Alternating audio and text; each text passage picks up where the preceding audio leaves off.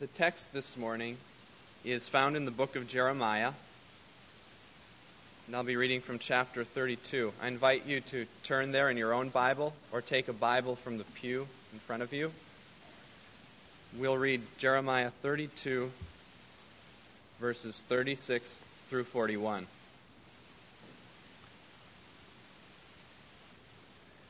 Now, therefore, thus says the Lord, the God of Israel, concerning this city of which you say, it is given into the hand of the king of Babylon by sword, by famine, and by pestilence.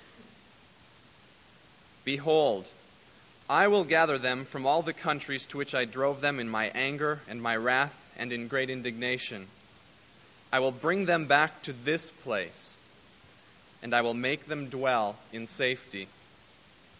And they shall be my people, and I will be their God.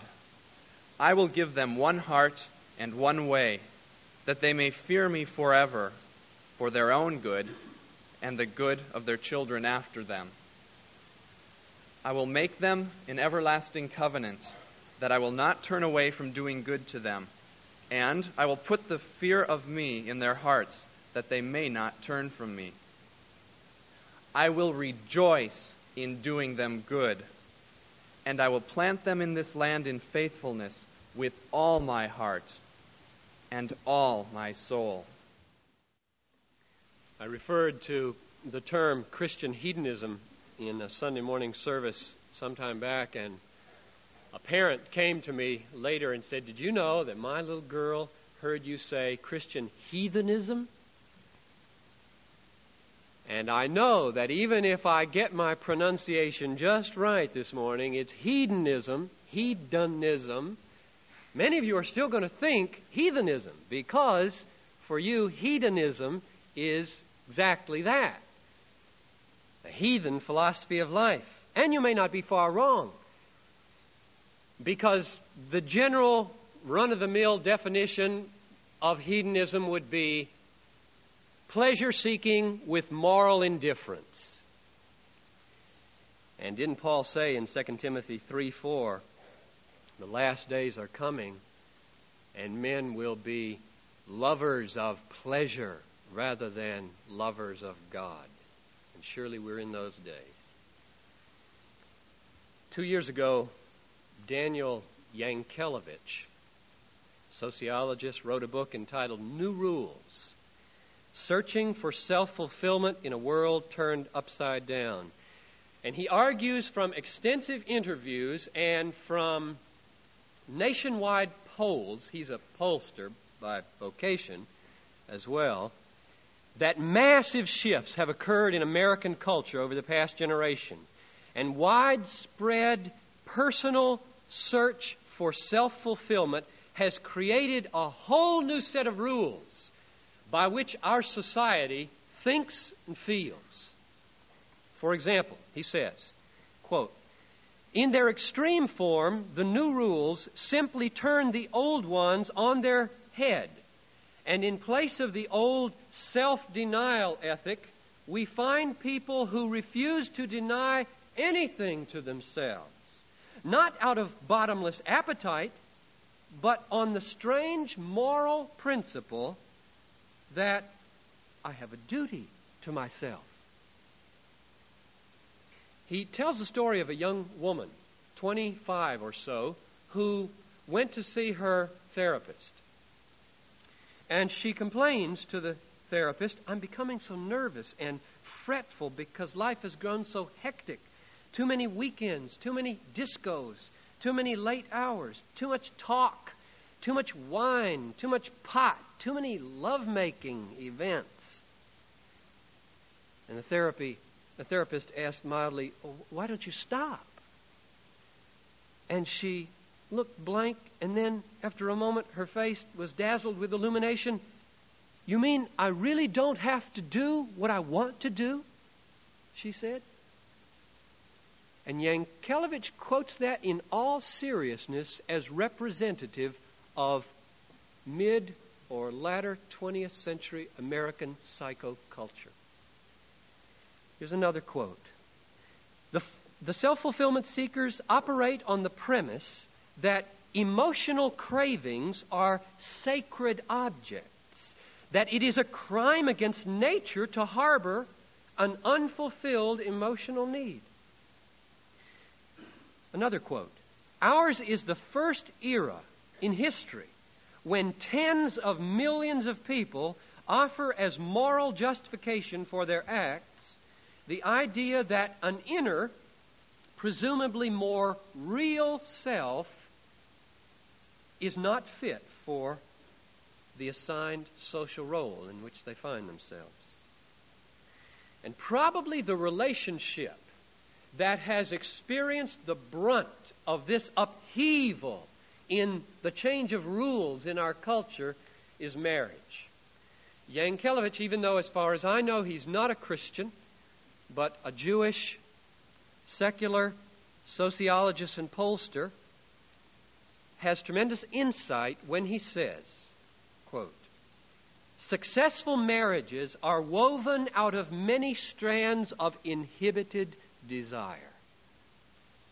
Accessions to the wishes of the other, acceptance of infringements on one's own wishes, disappointments swallowed, confrontations avoided, opportunities for anger bypassed, chances for self-expression muted. To introduce the strong form of self-fulfillment urge into this process is to take a broomstick to the delicate web. Often all that is left is the stuff that sticks to the end of the broom. The structure of the web is destroyed." And therefore, I have a deep empathy with those of you who are free enough from American culture to respond to me when I say hedonism and say, enough of it. We don't need hedonism. Our homes, our schools, our businesses, our society are being destroyed by hedonistic self-fulfillment seekers who don't have any of the moral courage or self-denial or rugged commitment or sacrificial allegiance that holds the precious structures of our life together and ennobles American culture. We don't need hedonism, Piper.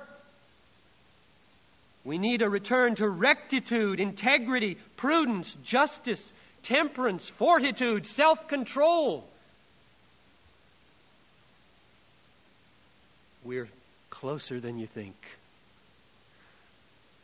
Just give me 9 weeks of an open ear and a discerning spirit before you settle finally on the issue of Christian hedonism. Don't write it off, please, because of the title. Sometimes an illustration is worth more than many precise, abstract definitions. So instead of defining for you what I mean at the outset by Christian hedonism, let me just give you a string of examples from the Bible. We'll get a definition before we're done this fall. David was a great Christian hedonist.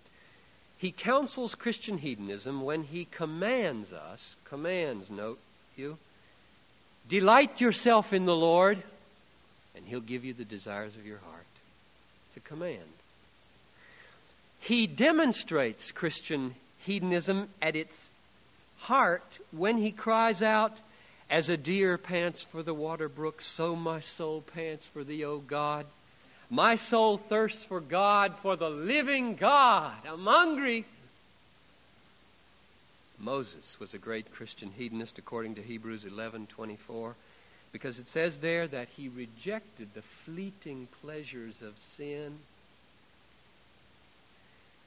and instead he considered abuse suffered for Christ to be greater wealth than all the treasures of Egypt, because he looked to the reward. And there was another set of hedonists in the book of Hebrews. In chapter 10, verse 34, there were a group of Christians whose friends had been put in jail. They decided that they would visit them at risk to their lives. And indeed, it cost them their property. And listen to what it says.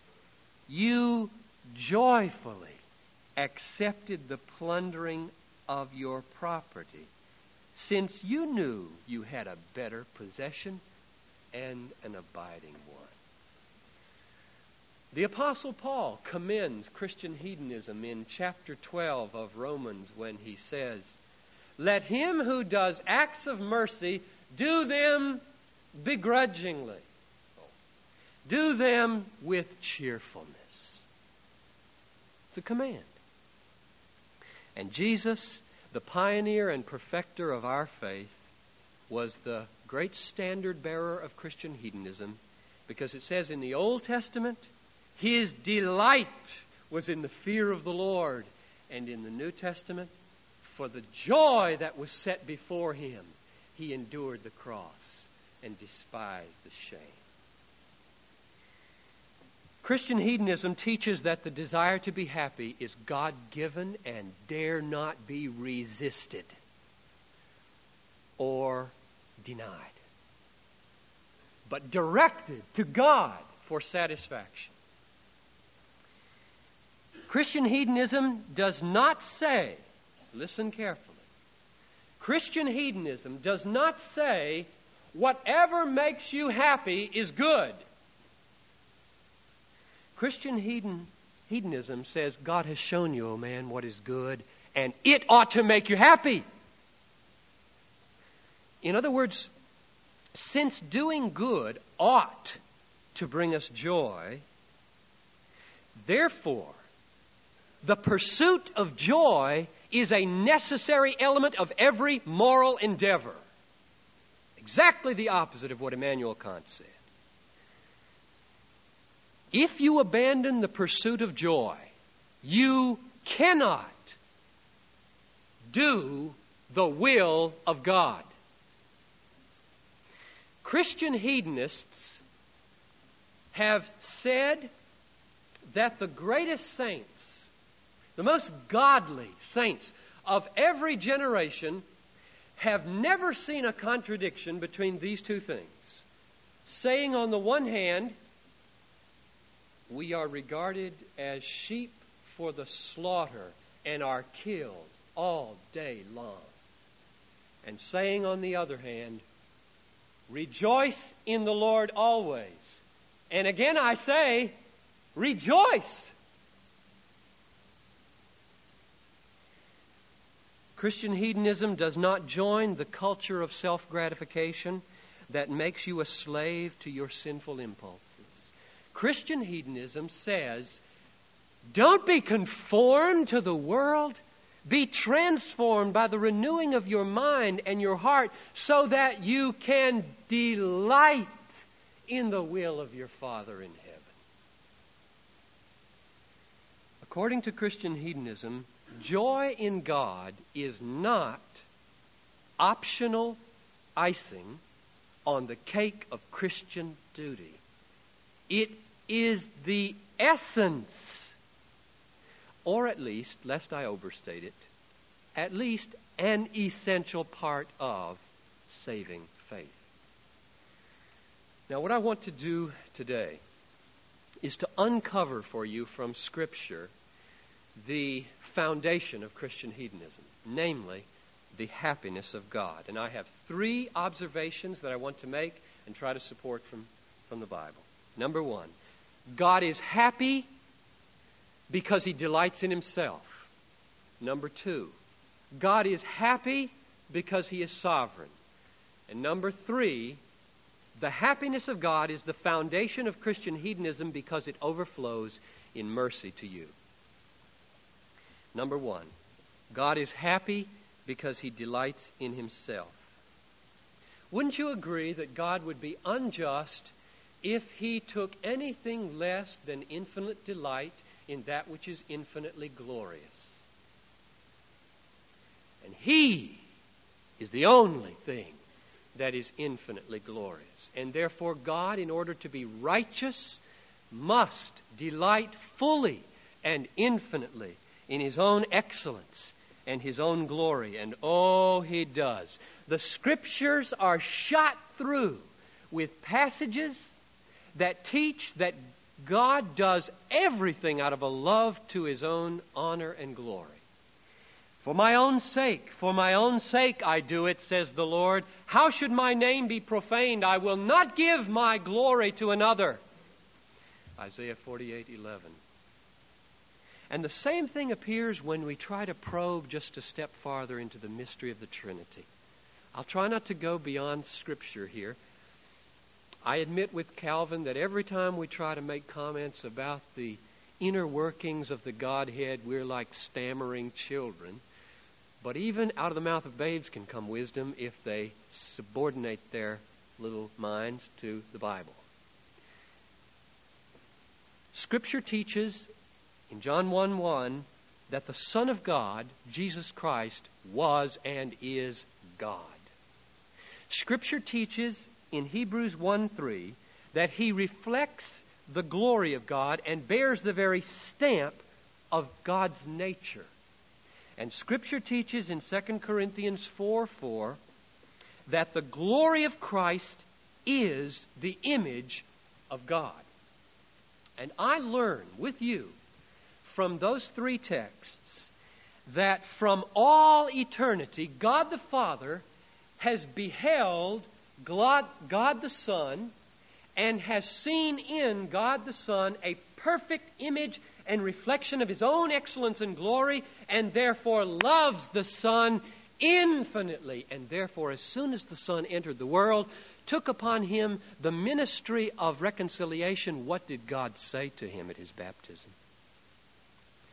This is my loved Son. In Him I'm happy. I love my Son. I delight in my Son. Look, if you've seen the Son, you've seen me. And oh, I love what you see.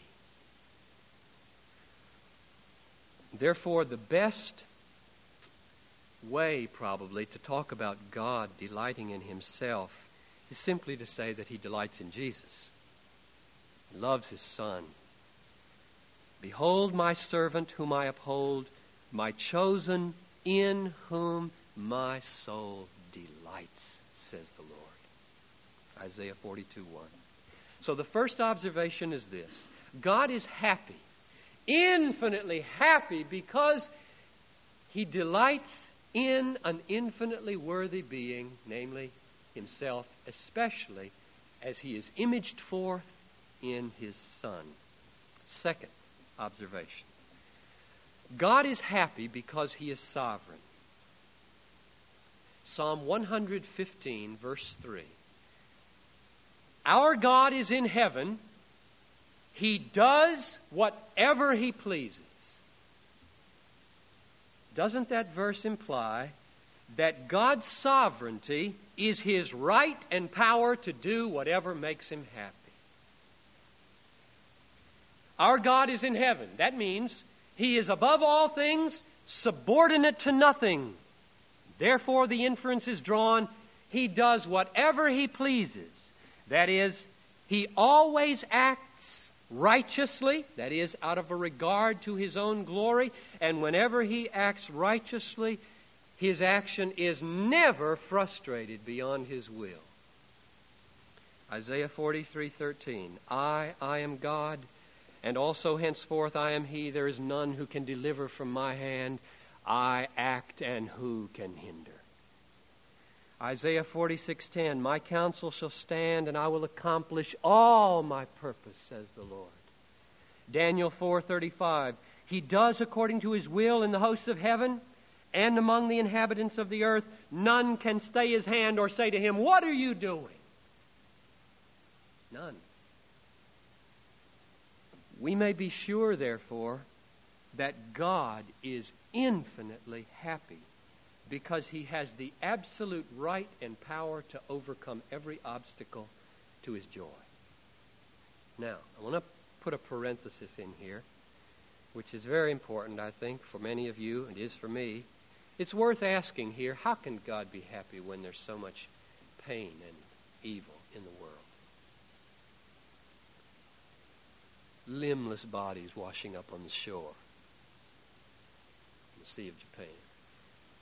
And you can just make your own list of miseries that you've been through, and know about? Would a person walking in here from Sub-Sahara say, "Night, what are you talking about?" I'm really sensitive to that when I talk about Christian hedonism. And I just have two things to say. It's a huge problem. Two things that have helped me address that problem. One is this. It doesn't help me to say that let's save God's reputation by admitting that He doesn't have power. He's really not in control. It wasn't His fault that happened. If someone had tried in December 1974, when my mother was killed in a bus accident, if someone had tried to comfort me by saying, "Now, Johnny, God didn't want that to happen. He's good. You can still trust Him," I would have said the same thing I would say today. I'd say, "Thank you for your concern, but frankly, I'm not consoled by being told that my God can't control the track of a VW bus. No comfort, thank you. My God is sovereign over the flight of 4x4s. He took her. He took her in His appointed time. And I believe now, and one day I will know and understand that it was good. Because I've learned in Jesus Christ and the cross of Calvary that God is good. And I urge some of you who are struggling with tragedies, some of them just happened some way back, and you can't get it out of your craw, but find fault with God again and again. Let it go. Let it go. He will show you one day that it was good. The biblical solution to the problem of evil is not to take away His sovereignty. The second observation that has helped me in this problem is this. God's attitude towards pain and evil depends on the focus of His lens. God has the very strange ability to take His lens and zero it down on one little event, just like I can right now on a word on this page. When He does that, and what He sees at the end of that lens is pain and suffering of the innocent and evil, He abhors it and He is grieved.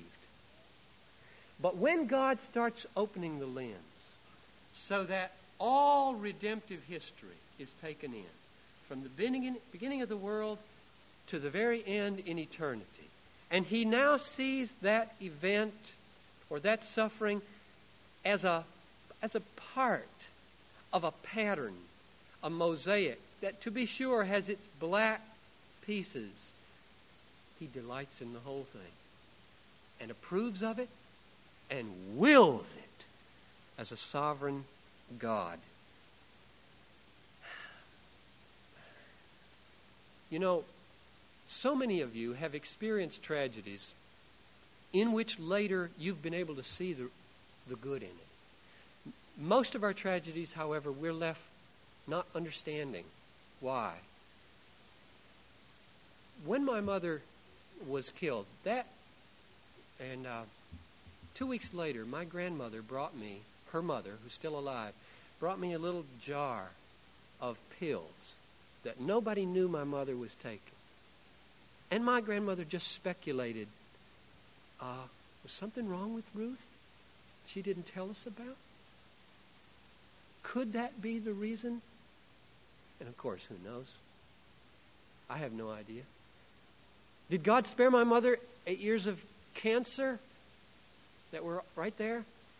I only mention that because if I can imagine that with my little brain, surely God has the ability to see what is best in every situation, and we ought not call His sovereignty into question or His goodness.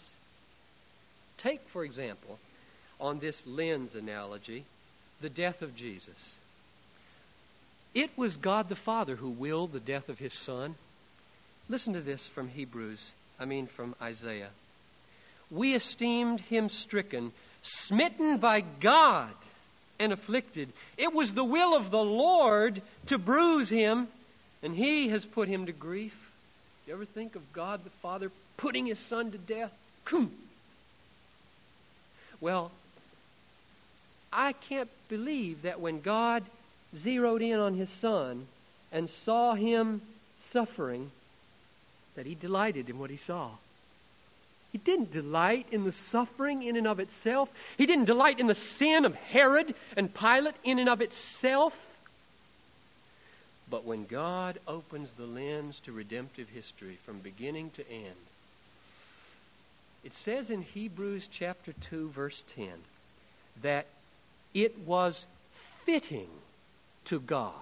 He deemed it fitting that the pioneer of our salvation should be perfected through suffering. Fitting. Good. Appropriate. And when God looks at the whole spread of redemptive history, from beginning to end, the death of Jesus Christ is seen as a demonstration of God's righteousness and as a means of gathering in the elect.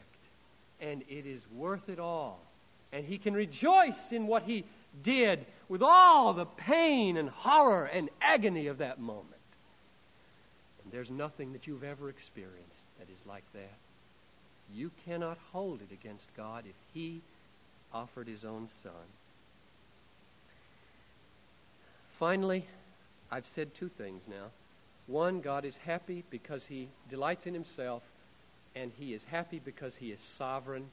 Finally, the happiness of God is the foundation of Christian hedonism because it spills over in mercy to you. Can you imagine what it would be like if God were unhappy? What if God grumbled and pouted and got depressed like a jack-and-the-beanstalk giant in the sky? What if God were despondent and gloomy and dismal and discontented and dejected and frustrated? Could you join David and say, "O God, Thou art my God, I seek Thee. My heart yearns for Thee, my flesh fails for Thee, as in a land where no water is"? No way could you pray like that. You know what you'd have to do? You'd have to be like a little child with a very abusive daddy who comes home real mad every day, and every time he looks at his kid, he hits him. What does a kid do? Can he delight in a gloomy father? He runs. He calculates his whole life how to stay out of daddy's way. Or maybe he humors him. Or maybe he works for him. And oh, there are so many people who relate to God like that. Stay out of his way. Watch it. He's mean. He's a gloomy God. Therefore, I say to you, the foundation of Christian hedonism is that God is an infinitely happy being. Because the aim of Christian hedonism is to enjoy fellowship with God, to cherish His presence. And how can you do that if He's a gloomy God? So the basis and foundation of Christian hedonism is that God is the happiest of all beings. And here's another way to say it. In order for a sinner, that's you and me now. You're a sinner, I'm a sinner. In order for a sinner to pursue God, to find forgiveness from Him and joy in Him, he's got to be sure that when he approaches God, God's not going to smash him. God's going to welcome him. Come on in. Where are we going to get that kind of assurance? Where are we going to get that encouragement? Listen to this text. I hadn't seen for years that this text in Jeremiah 9:24 is an amazing encouragement to believe that God is going to receive you with mercy. It says, "I am the Lord who performs mercy, justice, righteousness in the earth." Why? Because in these things I delight, says the Lord. You know why God shows you mercy? Because it makes Him happy. He enjoys it so much. He's not constrained by some kind of outward, formal, moral principle exerting force on Him to get the job done now and be merciful down there on earth. God delights in showing mercy. Therefore, the ground of our confidence in the mercy of God is that God is a perfect Christian hedonist. And if He weren't, we'd have no hope. That is, He delights above all things in His divine excellence, and He is so full of life and joy that the climax of His pleasure is to share it with you. Listen to the heartbeat of the Christian heavenly hedonist in Jeremiah 32, the text that Mike read for us. Before I read the text, I want to ask you two questions that the text answers to see if you're tracking with God, or would you give a different answer. Why does God do you good? Romans 8:28 says He works everything together for your good if you trust Him. Why does He do that? Second question, how does He do it? How does He go about it? How much energy does He expend? What are His emotions like when He is showing you mercy? Let's read the text. Verse 40. I will make with them an everlasting covenant that I will not turn away from doing good to them. And I will put the fear of me in their hearts. See, He even meets the condition. I will put the fear of me in their hearts, that they may not turn from me. I will rejoice in doing them good. And I will plant them in this land in faithfulness. How? With all my heart and with all my soul, says the living God. That's how He does His merciful acts to you. God does you good because He enjoys it so much.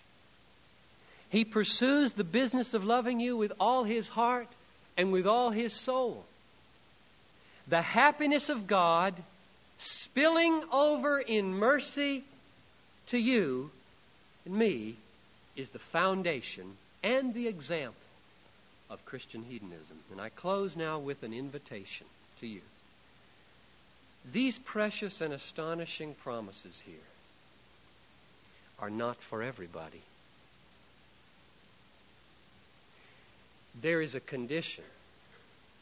And the reason I can smile when I say there is a condition is because it's so easy.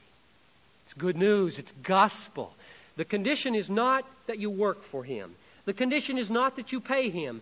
What does a sovereignly, infinitely happy God need with your work? And He owns already every resource you have at your disposal. You can't pay Him. What can you do?